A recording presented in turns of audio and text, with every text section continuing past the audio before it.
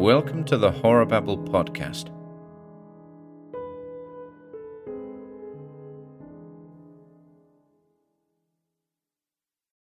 Murder Man by Ewen Whyte.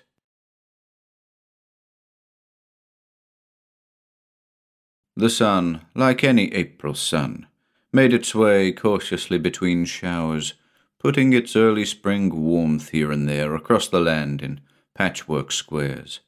In the country, greenness came out, the precious firstborn of a new season. In the city, people came out, worn by the winter, used up and tired and stiffened by the chill blasts, out now blinking in the new, friendly light. One of these people was Max Vollmer. Maximilian, his mother had named him, in that strident burst of post-birth enthusiasm and hope that is as strong in a slum district flat as a Florida estate. Vollmer was a thinnish man in his late 40s, probably indistinguishable from so many of the others who scurried across streets, down subway kiosks, up L stairs to work, and home to some drear hovel at night to gather strength for the next meaningless day. There are millions of Vollmers living their lives out with hardly an awareness even of the passage of time, so intent are they on the tiny task or duty or urge of the moment. Each, of course, as with all of mankind, thinks himself quite different, endowed with superior qualities than those of his fellow creatures who, in turn, feel the same way about him. It is man's inbred sense of individuality that enables him to survive, for mostly he does, the cogwheel, assembly line, loud and ill-mannered absurdity that is present-day life. But this Max Vollmer was different from the other millions of Vollmers, whatever their names might be, because of one greatly distinguishing feature. This Max Vollmer was planning a killing that he would surely carry through, and one which the police would not solve. There are many humans walking the dusty, unsatisfying paths of life who think of murder, who, when you see them smile, are smiling at the delicious thought of destroying another human being. All the people you'd never suspect, and some you would. But these people, most of them, keep their murderous hates against life and other humans to themselves, for they know with primitive instinct that to action the impulse means not only the end of someone else's life, which is fine, but also their own, not so good, while a fumbled attempt means an even more restricted incarceration than the four walls of their grubby little homes. With Max Vollmer it was different. He had thought this proposition over for too long to be turned away from it. He had pondered it on his way to work, and as he came home at night, one among the hurrying thousands upon thousands, but accompanying him, this dread secret. Strangely, the one who was to be killed was not much thought of. Vollmer, exercising the godlike privilege of the killer-to-be, was concerned only with the time, the method, and the tantalizing proposition of completely fooling the authorities. For this, then, was to be the one perfect thing in a lifetime of imperfection. The too large family he'd been born into, the lack of money, of food, of care, all so imperfect. The public school growing up, the struggle, always the struggle, and then the best job, not at all good, that could be gotten, and the day, week, month, year monotony of that. To understand the whole dreadful scheme that would end in death, you would have to understand the whole tragedy of being a Max Vollmer. A medium size, less than average in all qualities, including luck, unprepossessing in every way. A child, a boy, and a man not once smiled on by fortune, either in the endowment of natural characteristics, or the good breaks which would serve to minimize the lack of these. Many Vollmers go wrong very quickly, and therefore do not join the throngs that crowd the streets and paths of this community and that. A car job, a quick snatch at a corner store, starting with clubs and knives, graduating to guns and plots more elaborate. These Volmers are weeded out fast. They fill the grey, faceless tiers of penitentiaries across the world, and they themselves become faceless, with their identity whittled down to a number. Others, of less physical or mental vigour, see less of life and are saved from some of life's burdens by the burden of their very own illnesses, and they too travel the inexorable way across the stage of life, which after all is a very poor figure, for life is no stage, and nobody watches. That is it. Nobody cares as we slip in and out. Volmers have cars and buy houses, woo girls and marry them and have children. But all the time they are predoomed to indistinguishment, and saved by their universal anesthesia from the dreadful knowledge of that fact. But here one of them, Max Volmer by name, was distinguished enough to know some of these things, to have a glimmering of them which made him unlike the rest, and worthy of a story. Knowing in him did precisely what knowing does to most people. For of course, if there is one thing sure, it is that ignorance is bliss. Knowing made him naggingly unhappy. Unhappy, that is, until the perfect solution came to him, until the strong emotions could be channeled into a new direction, into burning, overwhelming hatred, as the alpha and omega of all of life and of the universe, which, after all, was no bigger than he was.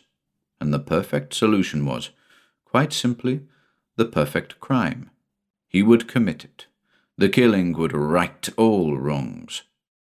This was what drove Max Volmer on, what brought him through the noise-stained, dirt-stained nights of the city, what sent him on his way in the grey, diffused light of early morning to his stand-up breakfast, that took his thoughts from the awful faces of the crowd, in the subway, at work, everywhere. Those faces bobbing and ducking through the streets, carried along at incredibly eccentric paces by the peripatetic bodies that propelled them, tired faces, thin and fat, drawn, over-made up, sagging, jouncing with the impact of heel on the infernal sidewalk. And the eyes made him think of the eyes have it. The eyes, fish eyes, mackerel and cod, cold eyes and calculating eyes.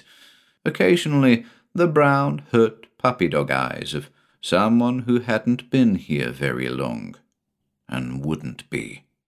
For you got like those others, or left, or perished.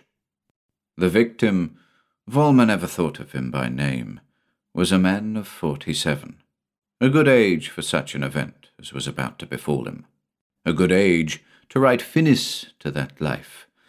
The whole set-up delighted Volmer, as though he had existed for this alone, for perhaps he had. The monotony of life dropped away, and began the supreme adventure of planning this creative effort of destruction. Max Volmer became blessed with a peculiar sixth sense.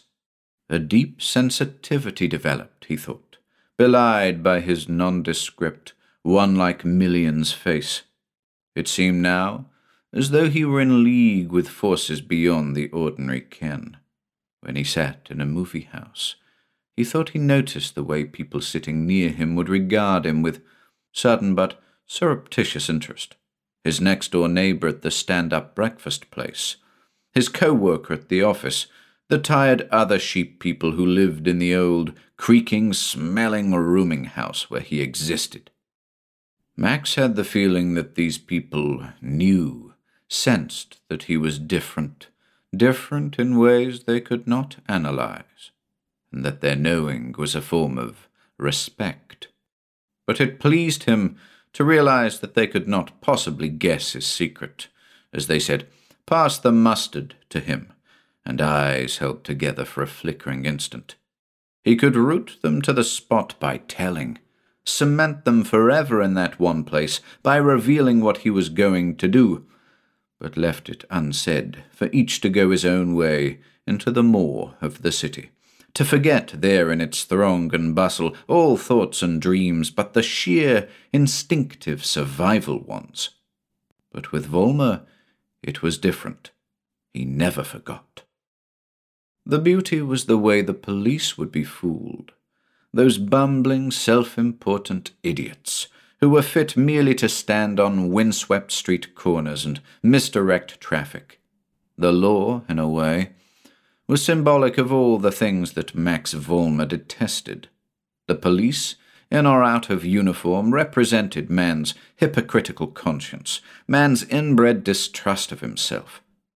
If there was, for instance, a church where one spoke of the freedom of the human heart and spirit, there would surely be a policeman on the corner of the street making sure there would be no freedom of heart or spirit. For freedom was, after all, doing exactly what you wanted to do precisely when you wanted to do it. And isn't all of civilized life and its rules formulated against just that? So Max Volmer was sure. When a man kills, he is really free.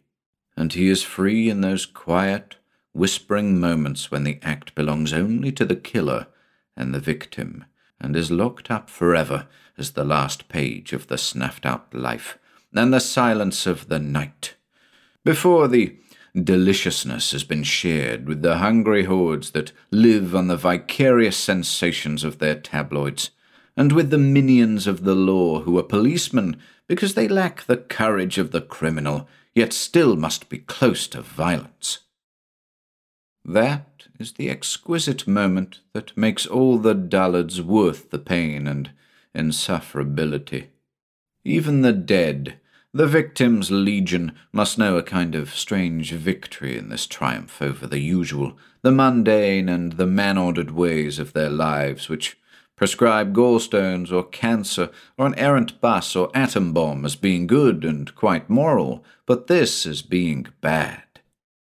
This, then, was the final victory, and the very horror of society, the smackings of their satisfaction over the thing, the agencies set in motion to catch the wayward human who had dared, yes, dared to do other than wait for the gallstones, the cancer, the misguided auto, the atom bomb, dared, and in so daring freed both himself and the victim. Max Volmer had chosen as murder weapon a razor. Not the much-advertised safety kind, with fancy streamlining rhapsodized by the subway posters, poor, fang-drawn, impotent device. Instead, he would use a fine, old-fashioned, weren't old things always the best despite commercials, straight-edged one, the kind still found in barber shops. Volmer had thought over the possibilities of all lethal weapons, and this appealed to him the most. And a razor was better than a knife. It had more subtlety. It was a flute as against a tuba, a rapier instead of a broadsword. The sweet, clean pain of a razor cutting was a pure virtue. A razor slicing, cutting deep, had the cleansing quality of fire. And Max had thought of fire for the victim, but that is improbable. How could a perfect crime be committed with the use of fire? Fire-controlled was a beautiful thing, but it blossomed and mushroomed and soon lost its personalized intimacy. No, it would be a razor, and the site was important. That, too, had been decided. A nighttime pier in the deserted dock district. A place left by the roustabouts and herky-derricks and cursing after working hours, visited only by darkness, by fog and water smell, and the eerie cries of river traffic moving their red and green and white lights up and down the great bosom of the ageless current out there beyond land's reach. A razor could be dropped so easily into the deep water off the pier side, and nothing so small would ever be recovered. And the extra pair of shoes, they would go down too, Heavy shoes they were, and most important to the whole scheme.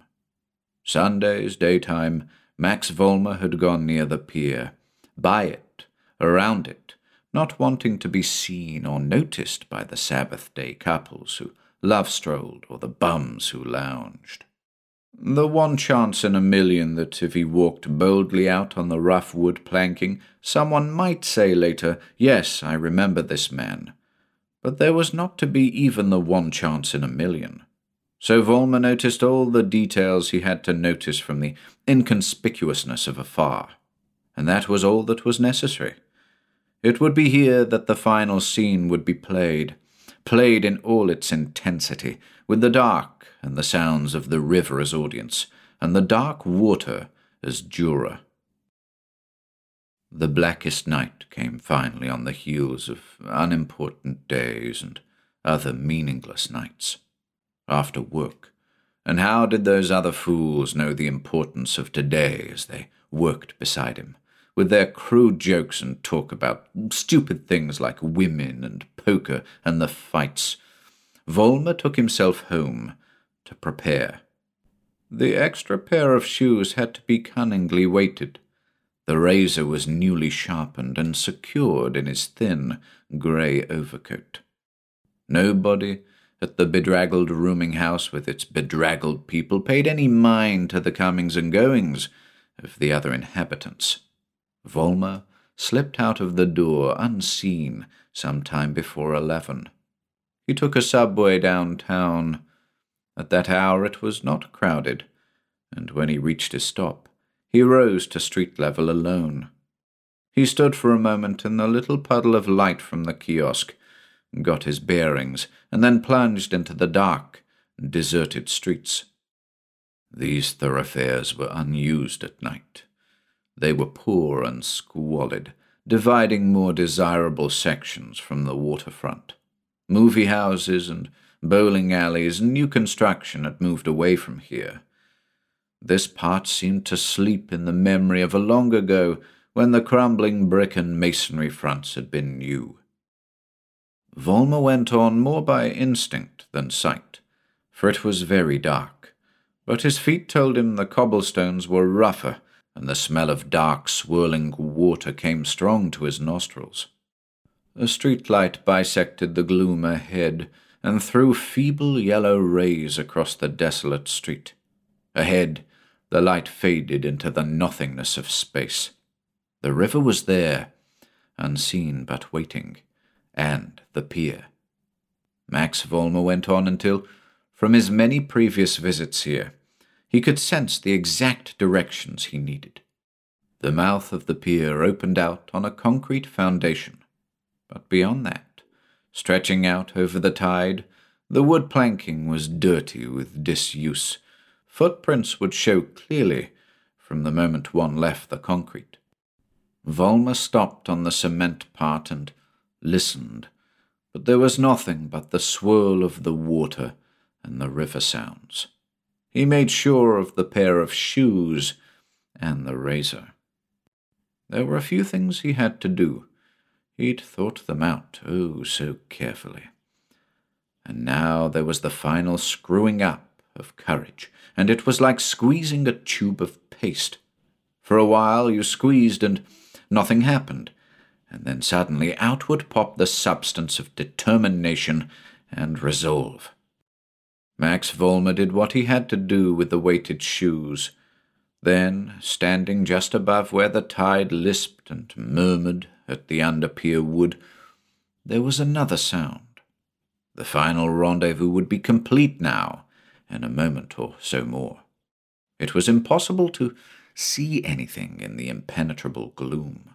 Sounds there were, but remote, as of the darkness and the water and traffic borne along its surface, things belonging to the night and the river. Soon now, soon, so soon. Volmer put his hand inside the pocket of the worn, grey overcoat and felt the reassuring handle of the murder weapon to be. His fingers on it tightened. He tensed at what could have been a sound of the wind. It would never do to have some blundering outsider stumble onto the scene now. His palm was sweat-slick, and he forced his hand against the cloth side of the pocket to dry it. Why was he nervous? It irked him ever so slightly, for this was the goal, the incentive that had guided him all these weeks and months. After planning this way, after holding his secret, after knowing his superiority over all the other poor fools, poor driven sheep that passed him by through the little moments of their lives, would he hesitate now? Not now. The breathing, living thing was at his side now, in the impenetrable darkness, where only the imagination could see and know. The other human was here. Volma's hand, with the razor in it, straightened against the night and task, slipped so easily out of the grey overcoat pocket. He struck then, with the frenzy of a man born for just this minute. The razor touched cloth and parted it, caressed flesh and slitted it with thirst for the blood within. Volma himself felt every sweet, clean thrill of the slashing strokes. He felt the solidity of an arm and struck at it. Other solids came before the steel and were shredded, stroke by stroke, blow after blow, until there remained in this weaving, drunken, monstrous hulk that had once been whole and human only the supremely enticing and virginal area of the throat. That too was fulfilled for ecstasy, a bubbling, gurgling ecstasy that slipped and slimed and then gaped so silently as the thing, once human, tottered and fell, no more than tree-like, to the kindred wood of the pier apron. For Max Volma, this was the caress of 1,000 beautiful women, the embrace of sublime delight, and only now, at the very last moment before the end, did he, with a tiny flip of his hand, send the razor, so coated with bright fulfillment, even though unseen, into the night at pierside, where the river water plopped it down to the depths to wash and forget the shining red deeds stained there. This, the final act of complete accomplishment. And the wind that had been here and seen, the water that had flowed by and heard, these were gone far away after a time, away with the night.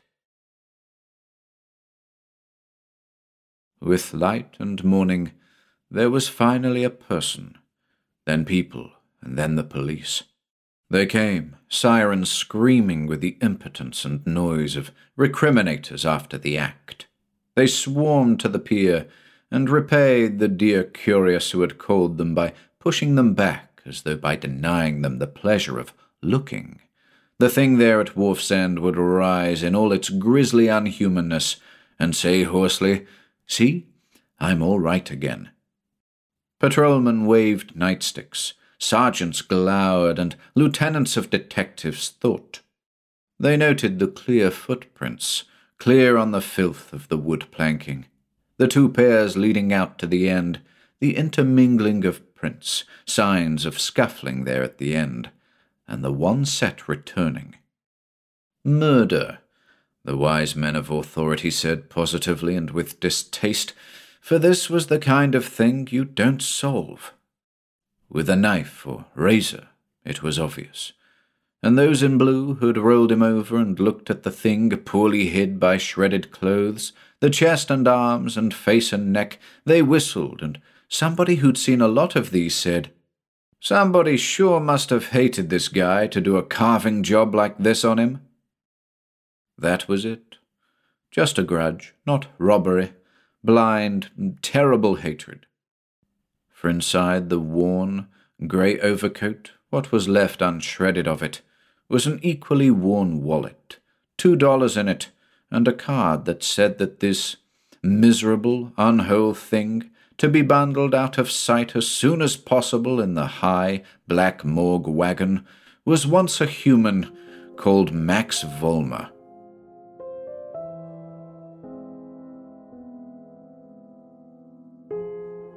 Hello ladies and gents, Ian here. Be sure to pop on over to our YouTube channel or Facebook page for regular updates.